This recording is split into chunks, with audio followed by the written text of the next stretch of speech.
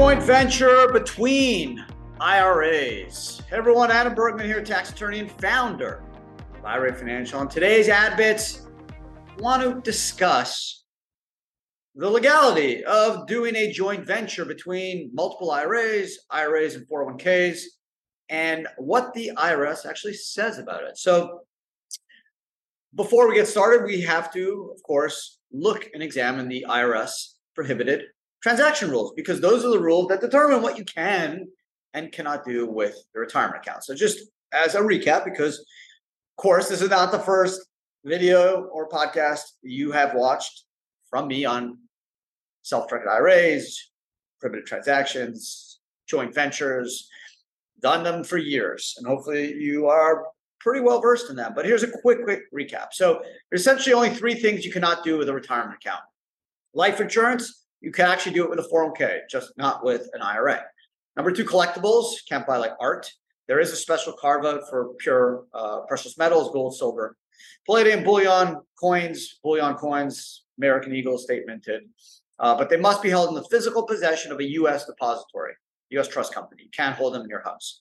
And then thirdly, under Internal Revenue Code section 4975, which is relevant for today's podcast, essentially an IRA or a 401k cannot engage in any transaction where a disqualified person, which is the IRA owner, lineal descendants of the IRA owner, parents, children, spouse, daughter-in-law, son-in-law, or any entities controlled by such persons, have any direct or indirect personal benefit, right? So you can't buy a house and live in it.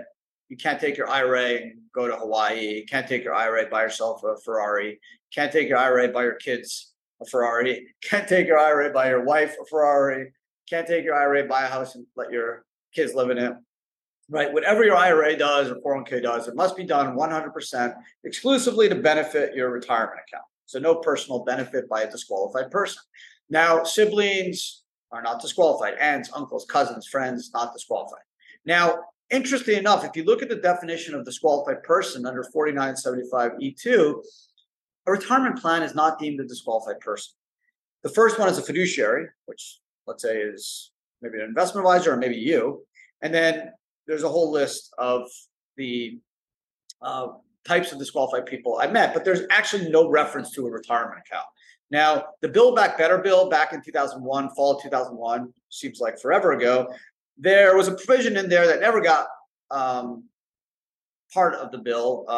It was taken out pretty early, but there was a provision there that tried to make the retirement account actually a disqualified person. So that's not the case. That's not the law. The law, as of today, is technically a retirement account is not a disqualified person.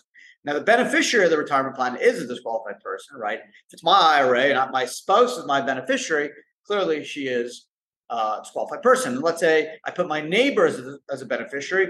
Technically, my neighbor would also be a disqualified person since the beneficiary of my IRA. But in cases where you have a situation where you have two IRAs or an IRA and a 401k or a SEP, simple, Roth, all doing a joint venture, let's say to buy real estate, where title will be spread in the different types of retirement accounts name, or maybe you just fund a separate LLC where you have Roth put in 50K, traditional puts in 20K, simple puts in 30K. So now everything goes 50, 20, 30. And now the entity has 100K and it goes buys real estate or does a deal or whatever. And everything goes pro rata, profits, losses, distributions 50, 30, 20 to the respective retirement account. That's technically fine. Now, of course, as a disqualified person, I can be the manager of the LLC and done direct investments and manage the entity, but I can't take a salary, right? I can't do active, marketing, or I can't build a house, paint the walls. But obviously I can decide, what real estate the entity buys, when it should buy it, when it should sell it, what should it rent it out at, what color the walls are. I can hire the contractor. Like I can do all those managerial necessary tasks, but I can't do what's not necessary, like fix the toilet. Someone else should do that and can do that. But point of today's podcast is, you can do joint ventures between retirement accounts, whether it's traditional, Roth, SEP, simples, 401k, solos, as long as what I suggest is funding the entity at the same time. It's clean, crisp. I would try not to add contributions to it because you have, dilution issues. I'm not as worried about prohibited transaction because technically an IRA is not a disqualified person under 4975E2, but it's much cleaner if you just kind of like close the door on that entity, throw away the key.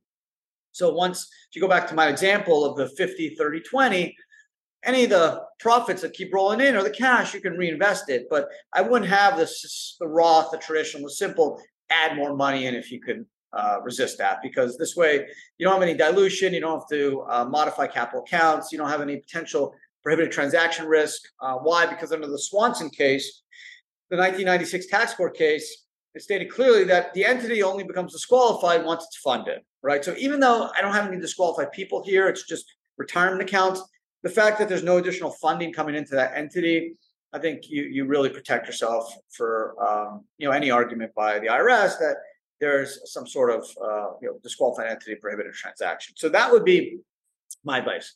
But otherwise, it happens all the time. We have thousands of clients that will do joint ventures, whether it's their own retirement accounts, their family members, their friends. Obviously, if you do friends' retirement accounts, there's no issue. But it's your spouse, your kids, parents, lineal descendants. Because a plan is not deemed a disqualified person under 4975E2, you have a lot more flexibility and leeway versus if the actual individual put the cash in. And in that case, you definitely have a little more risk. In that case, you definitely, once you fund that entity, simultaneously, you want to lock it essentially. You don't want to add more funds in. Why? Because technically that entity is now disqualified since it's now owned more than 50% by your IRA and you personally, let's say. So adding more funds could trigger the prohibited transaction. But since Swanson said the entity only becomes disqualified upon funding, so long as you fund and then stop adding money to it, you shouldn't have any issue under 4975. So there you go. I hope you guys enjoyed today's podcast. I did, yes, definitely. I get a lot of questions about joint ventures between retirement accounts. So definitely wanted to do this video / podcast. I've probably done this topic in various ways in the past, whether it's blogs, videos, podcasts, but just want to do it again just as a refresher. So hope you guys enjoyed it. Hope you're having a great summer, and appreciate you hanging out with me today. Come back next Tuesday, or just check out any of the 100 or so past podcasts I've done on various self-directed topics. You can check it out wherever you pick up your podcast, or on YouTube, where we also post videos of the podcast. So if you just rather look at me for whatever reason, enjoy. Take care. Have an amazing rest of your day, and talk to them again next week. Ciao.